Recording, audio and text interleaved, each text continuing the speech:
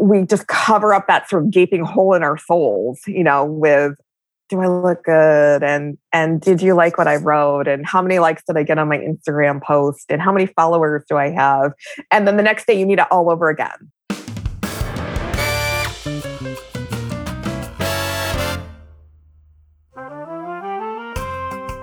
Hello and welcome to Enough, the podcast.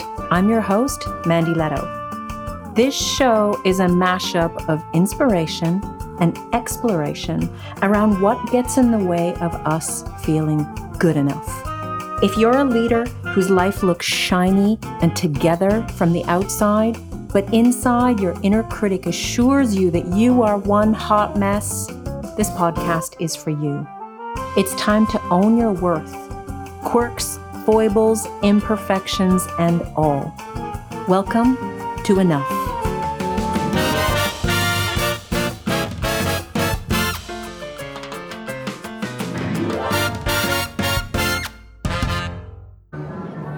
Ladies and gentlemen, step right up to the Funhouse Ride. We are featuring the perfectionism cycle today. We start at the top of the mountain at I suck. Then we ride rapidly down to trying to be perfect, hustling for worth. Then we fail, and then we end up right back up at I suck again. Step right up. Oh, sound familiar? I have Sarah Normandin in the house today, who is a therapist, a coach, and an imperfection specialist. Why do we ride the Funhouse Ride of the perfectionism cycle? Sarah tells us. You get in this perfectionism cycle. Here we go. I'm terrible. I'm going to try to be perfect. It didn't work out. I'm terrible. I try to, you know what I mean? And it goes on. And your real emotions are piling up over here. Everything that you don't want to deal with. Because perfectionism never actually goes away, we just get better at being with it. In today's episode, Sarah shares 3 things that she does with her clients, who are mainly perfectionists, people recovering from burnout, and overachievers. She tells us how she guides them to manage their perfectionism. Grab your cuppa. I'll be right back. Sarah Normandin, thank you for coming to play with us on a topic very close to my heart and many of our listeners, perfectionism. Thanks for playing. Oh, I'm so happy to be here, Mandy. Tell us a little bit before we dive in, who you are and what you do. Well, I am a therapist and a coach. I'm entering my 15th year of practice. So I've been doing this for a while. I started out working primarily with children and families. So I know a lot about early childhood development, which has actually really influenced my work. And then I sort of progressed to working more with mothers. And now I do the age span for sure. But primarily I have a private therapy practice and a private coaching practice. And what I know of you from your brilliant Instagram page is that you work with a lot of people who identify as perfectionists. Is that right? Mm-hmm. Yes. Perfectionists, overachievers, people who tend to be very stressed out, people who tend to struggle with burnout and things like that. Okay. So you are speaking to the right people here. This is why I wanted you, I wanted to play with you today.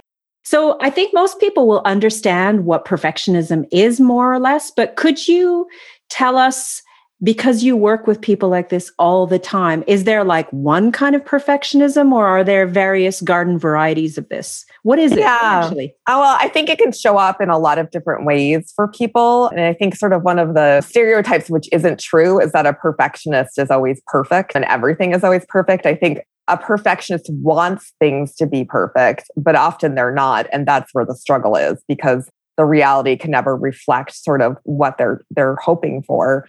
And what perfectionists are usually trying to achieve is control, right? So it's a way to deal with anxiety. It's a way to deal with difficult emotions.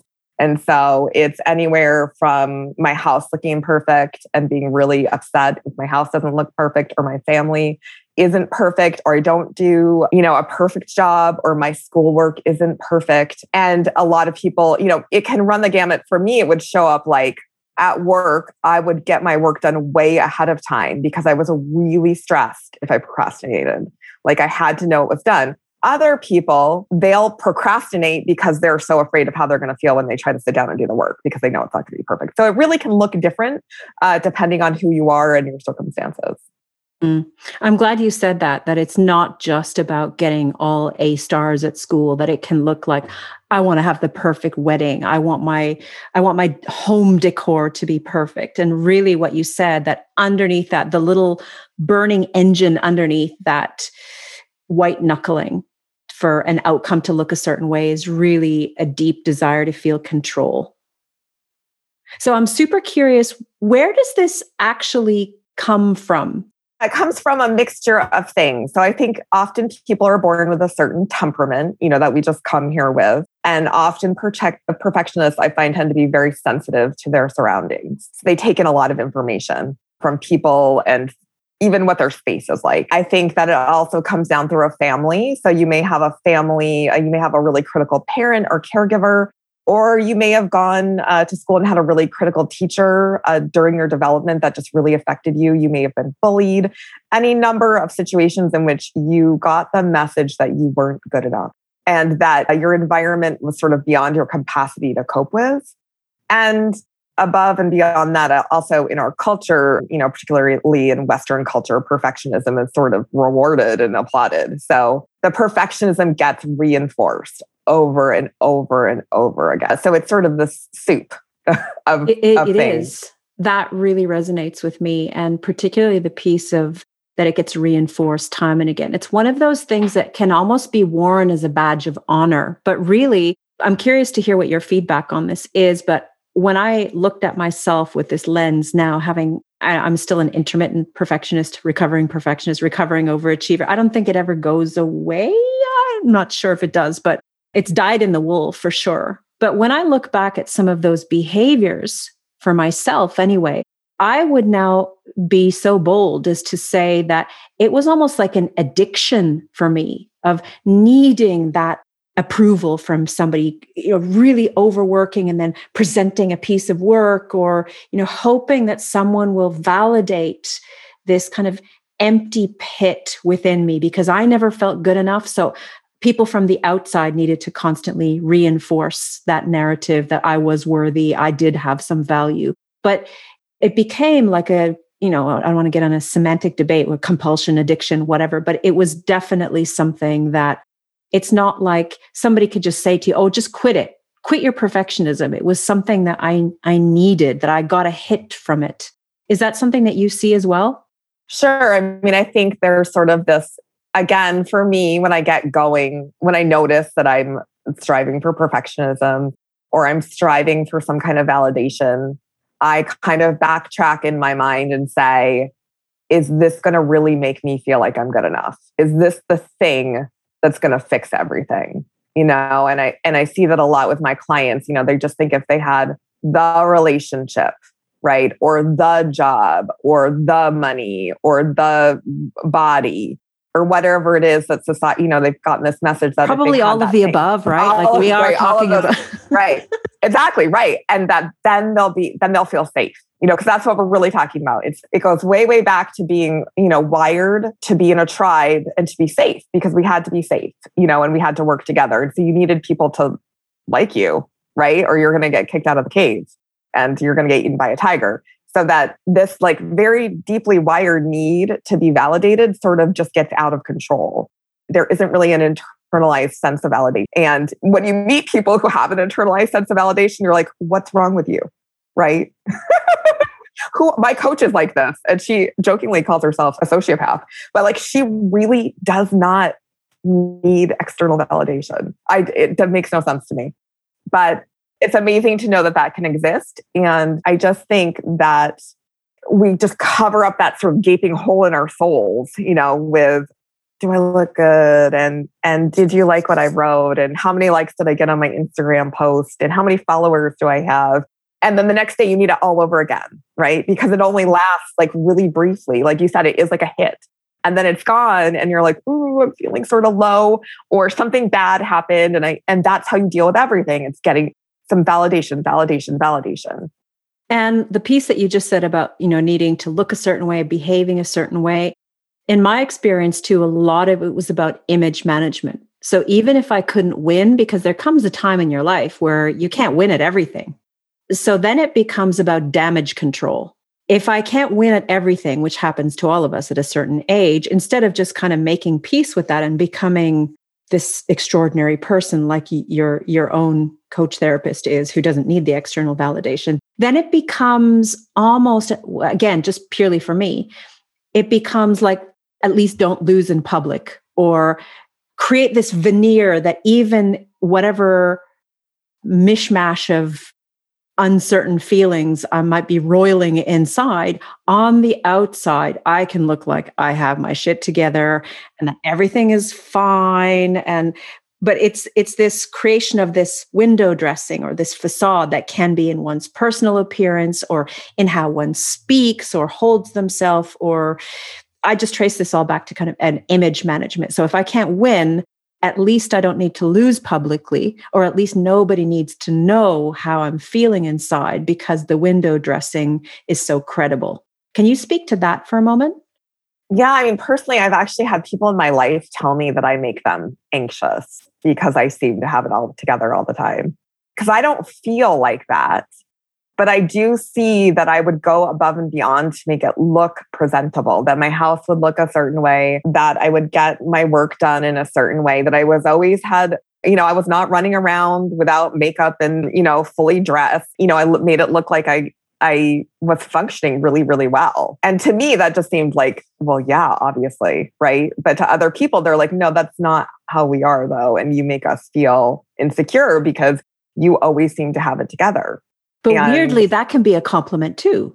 Of course. Exactly. And I was like, well, yes, of course, don't I always have it together? Yeah.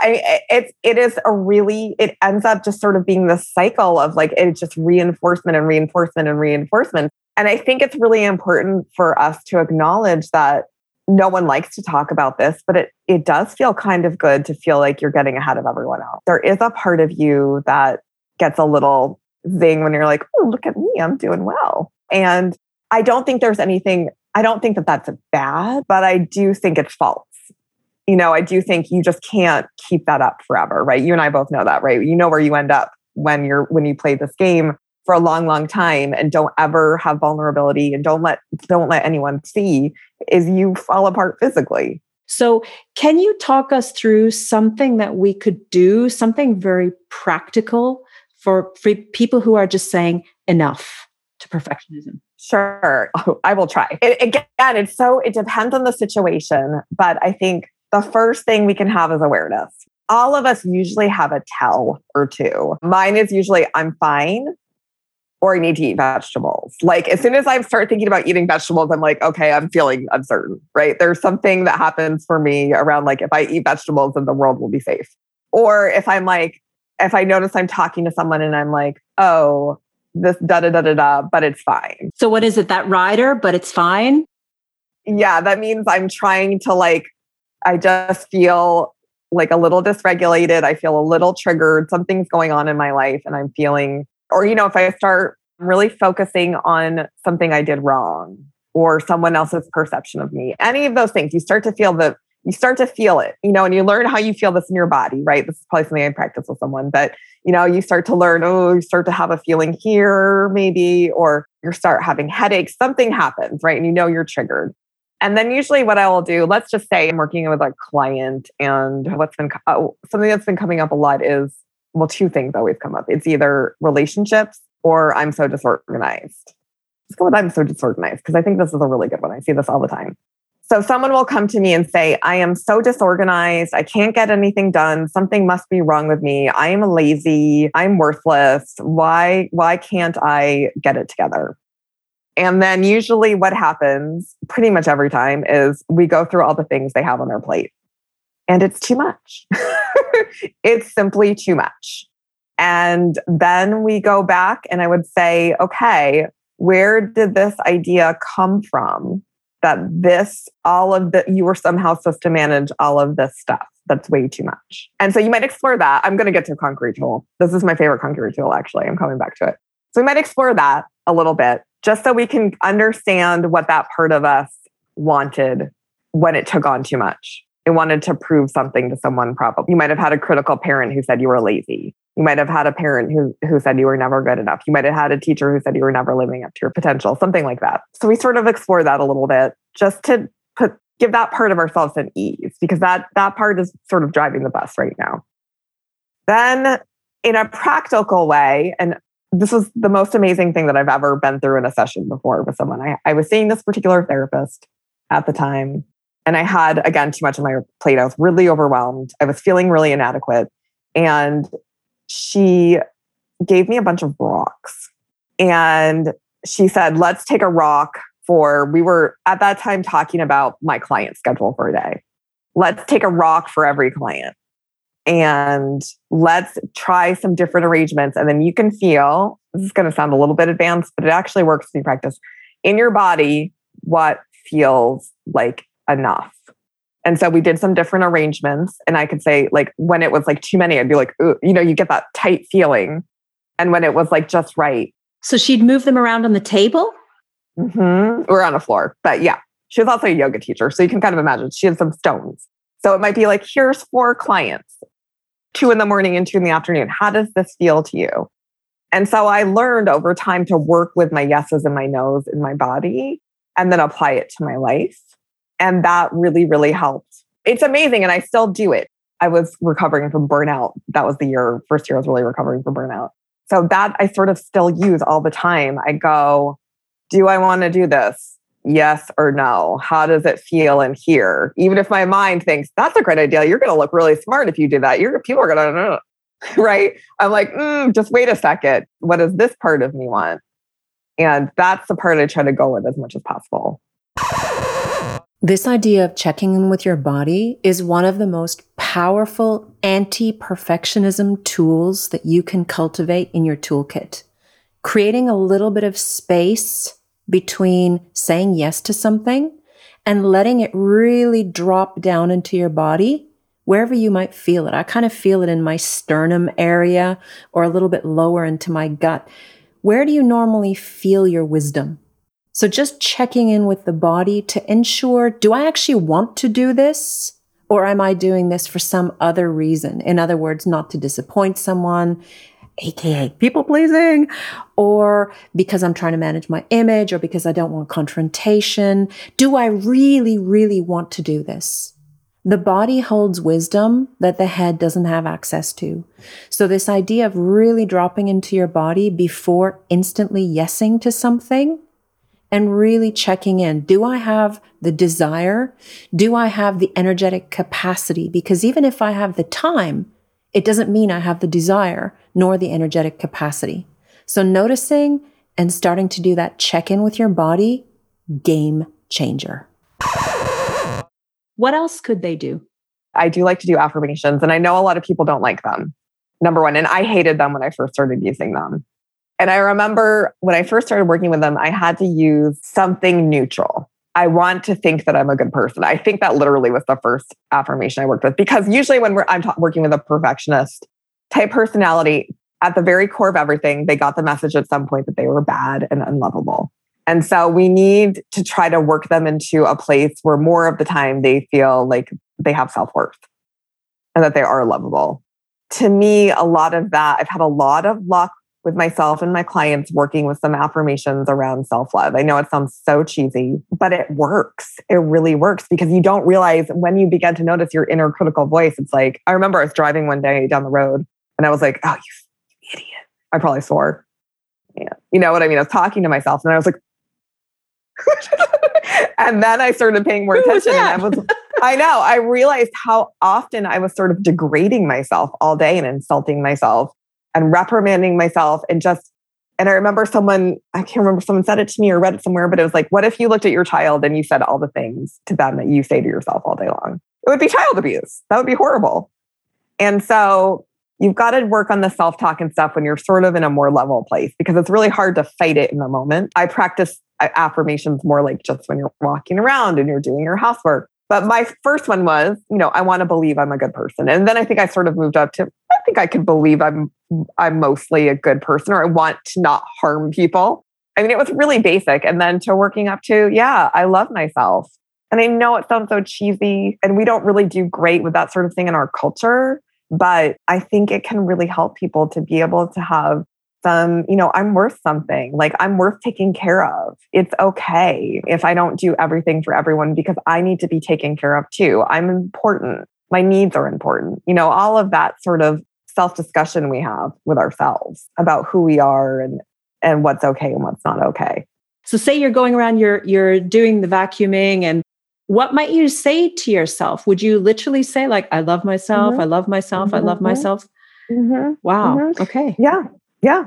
I love myself. I know I know people really struggle with it. I think in our culture, it's probably considered to some extent not okay to love yourself. But I don't think of it as like, oh, I'm so amazing. I mean, yeah, that's good. But it's like, I'm worthy of being loved. I am lovable, because there's a deep, deep part of ourselves that feels like maybe we're not. We're not unless we're perfect.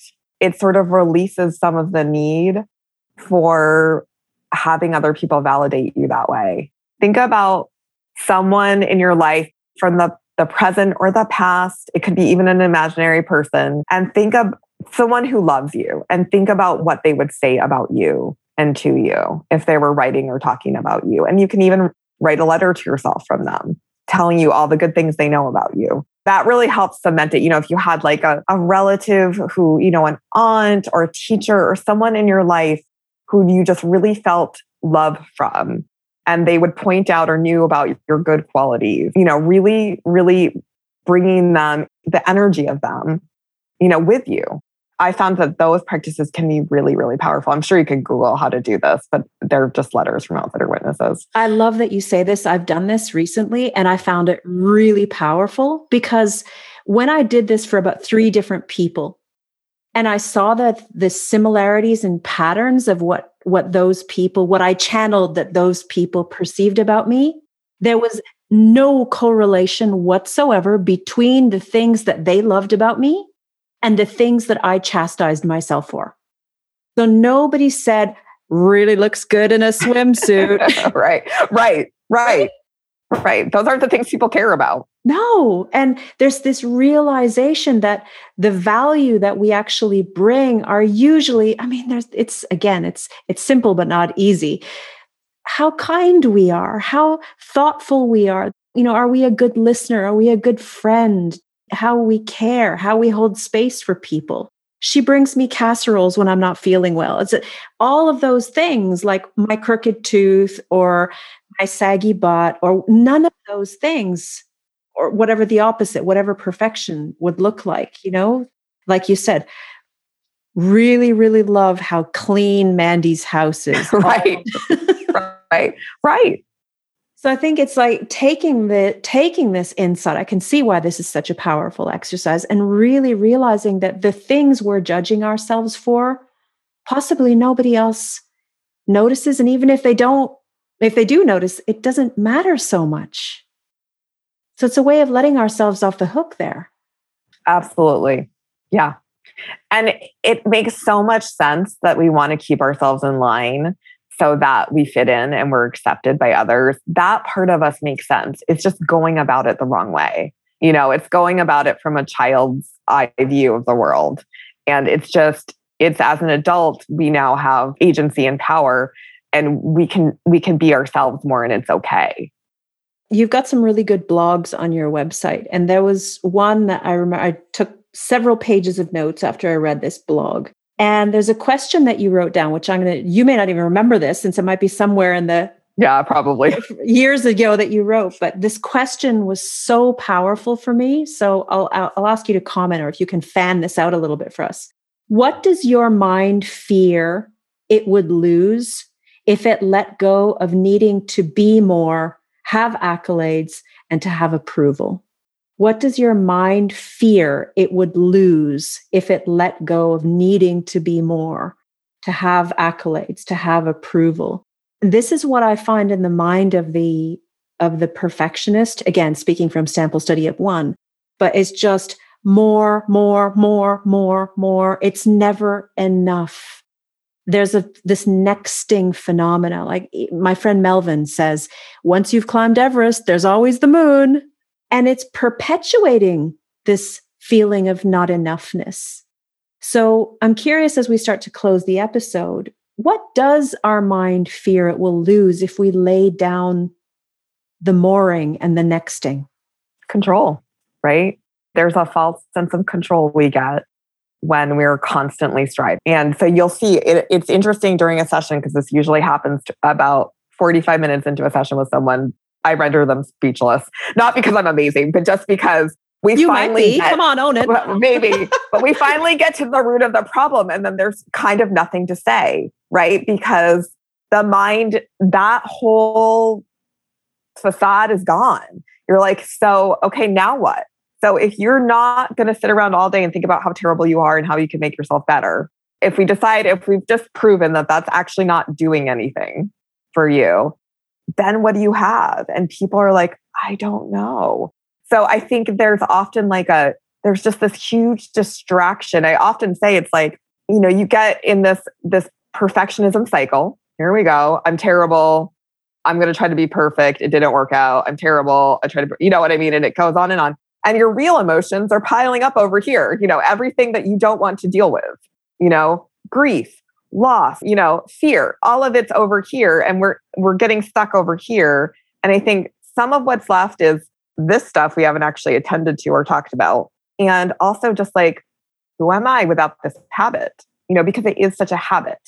It's that this is what my mind does all day long. It berates me. It tells me what I need to do, and so I think the mind feels it feels safer when it's problem solving, if that makes sense, right? So that's sort of what the mind does. It solves problems. And so it always wants a chew toy. I like to tell people to get a different chew toy. I'm like, fine. If it wants a chew toy, give it something else to chew on, but not you, and not maybe another person, but something else to think about, something else, whatever it needs, let it have something. And you can go and learn meditation and things like that. Those things can really help. But it's this empty feeling underneath that often we're all avoiding, right? And what I love, I can't remember whether it was the same blog post or a different one, but the other chew toy, okay, now I can never get that image out of my head. It's brilliant. Is the chew toy could be this, which is also from one of your blog posts. How would I be or think or act if I believed I was already enough? Because I think without any chew toy, even still, I've been doing the work for a long time. That is so discombobulating. Like if I'm not in that cycle of, I remember when I was first asked that question, who would you be without those perfectionist thoughts? And my lower jaw just sort of fell open, and I looked into the middle distance, and I was completely rendered speechless, because the first thought that came to my mind is, how does anything get done? How does anything get? Because it's that negative motivator, right? But all of a sudden, if we change this chew toy to something that is non-toxic chew toy over here of, how would I be, think, and act if I was already enough, or if I believed I was already enough? So it's a brand new chew toy. And then it's like, oh, well, I probably would say nice things to myself when I'm doing the vacuuming, and I would feed myself really well. And I wouldn't be such a dick to myself. I wouldn't swear at myself when I'm driving. Exactly. Yeah. Who would I be if I didn't have to prove myself to anybody or anything, right? It's like, if I don't have to prove my worth, if I already know it, then what am I going to do? Then it feels like when I say that, and probably I've worked up to this, I feel sort of freedom. I'm like, well, I don't have to I don't have to do anything. Now I can just do things I want to do for the most. We all have our must-dos, but other than that, I'm not trying to prove to anyone that I'm something different than I am. So it's unhooking in a way, like that we're coming back to where we started. A lot of this energy that we learned in school or from parents or from critical teachers around us, this judgment and this criticism, for me anyway, has morphed into this huffy, I'll show you energy of, again, having that negative motivator. So I will break myself and exhaust myself to prove to somebody who I don't necessarily even like or respect that much, just that I am worth it to show and prove them wrong. And realizing that we don't have to prove anything to anybody. We don't have to break and exhaust ourselves for anybody, because that person won't be receptive to it anyway. Absolutely. I have actually forgotten. This is a post I have to put it up on my Instagram today. But, because I think that is so much what happens, is that a lot of us who are perfectionists are trying to prove ourselves to a very well-meaning parent often, who was just trying to get us. That's how they knew how to raise us and to get us to do what they thought was right so that we would be safe and okay is through criticism and it never being good enough and them trying to really, and their own self-criticism. And so there's so much of that we keep, and I'm looking at my husband and I both tend to be sort of, typical type A overachievers. And we're like, on our kid, and we're like, oh, okay, stop. It's okay. It's okay. We don't need to control this right now, but we learn to get through life by being good and by doing a good job and always being on time and saying the right things and always being kind and never showing our emotions in public, and to give our own kid the gift of like, well, sometimes you have to, there's reality to contend with, but that you don't have to be perfect all the time. It's okay. It's okay. You'll still be safe. Yeah. Oh, what a beautiful place to end. Sarah, I ask every guest to lay a brick on the journey to enough. It could be the thing that's most present for you as a recovering perfectionist or looking at it with your practitioner's hat on. It could be a piece of wisdom, a single word, and really what would be the wisdom that you would lay at the feet of somebody who was on this journey? What would you say? Well, I think what we were just talking about, who would I be if I knew I was already good enough right now? A new chew toy. A new chew toy. How can people hang out with you and experience more of your brilliance? My website is sarahnormandan.com and my Instagram handle, where I'm pretty active most of the time because I'm having some tendonitis in my hand issues right now, is Sarah Normandan MSW. And you have so much wisdom there. It's just every single day, I have the same response to every one of your posts, like this lands. And what I love is that you're so practical as well. It's not that you're just sharing what's obvious, but you're also giving us solutions. So thank you for who you be in the world. It's just such a joy to have you here with us today. Thank you so much for being with us. Thank you for having me, Mandy. Who do you know who really needs to hear Sarah's episode? I'd be so darn grateful if you could share it. And you have something really interesting to look forward to. I'm steepling my fingers over here. Next week on the pod, I have Emmy-winning journalist, soon-to-be author, and business and media mentor, Abby Gibb. We go into all sorts of edgy, very hot, and unorthodox places in this conversation. We talk sex, we talk drugs, we talk shame, we talk image management, we talk Simone Biles. You won't want to miss this one. Here's a little preview of what you can expect. I just wanted to be perfect because I had learned from such an early age that if I wasn't, that was the only way I got attention. That was the only way people chose me. That was the only way I was of value in this world. And then TV, of course, that fuckery will really cement that idea because you won't have a job. It's like in my contract, if I gain weight, I will not have a job. They chose the exact shade of shitty, overprocessed blonde that I had. Looking forward to playing with you again next week. This is Mandy Leto signing out for Enough, the podcast. Don't you love when I do that dramatic little exit? Oh my God, I'm such a geek.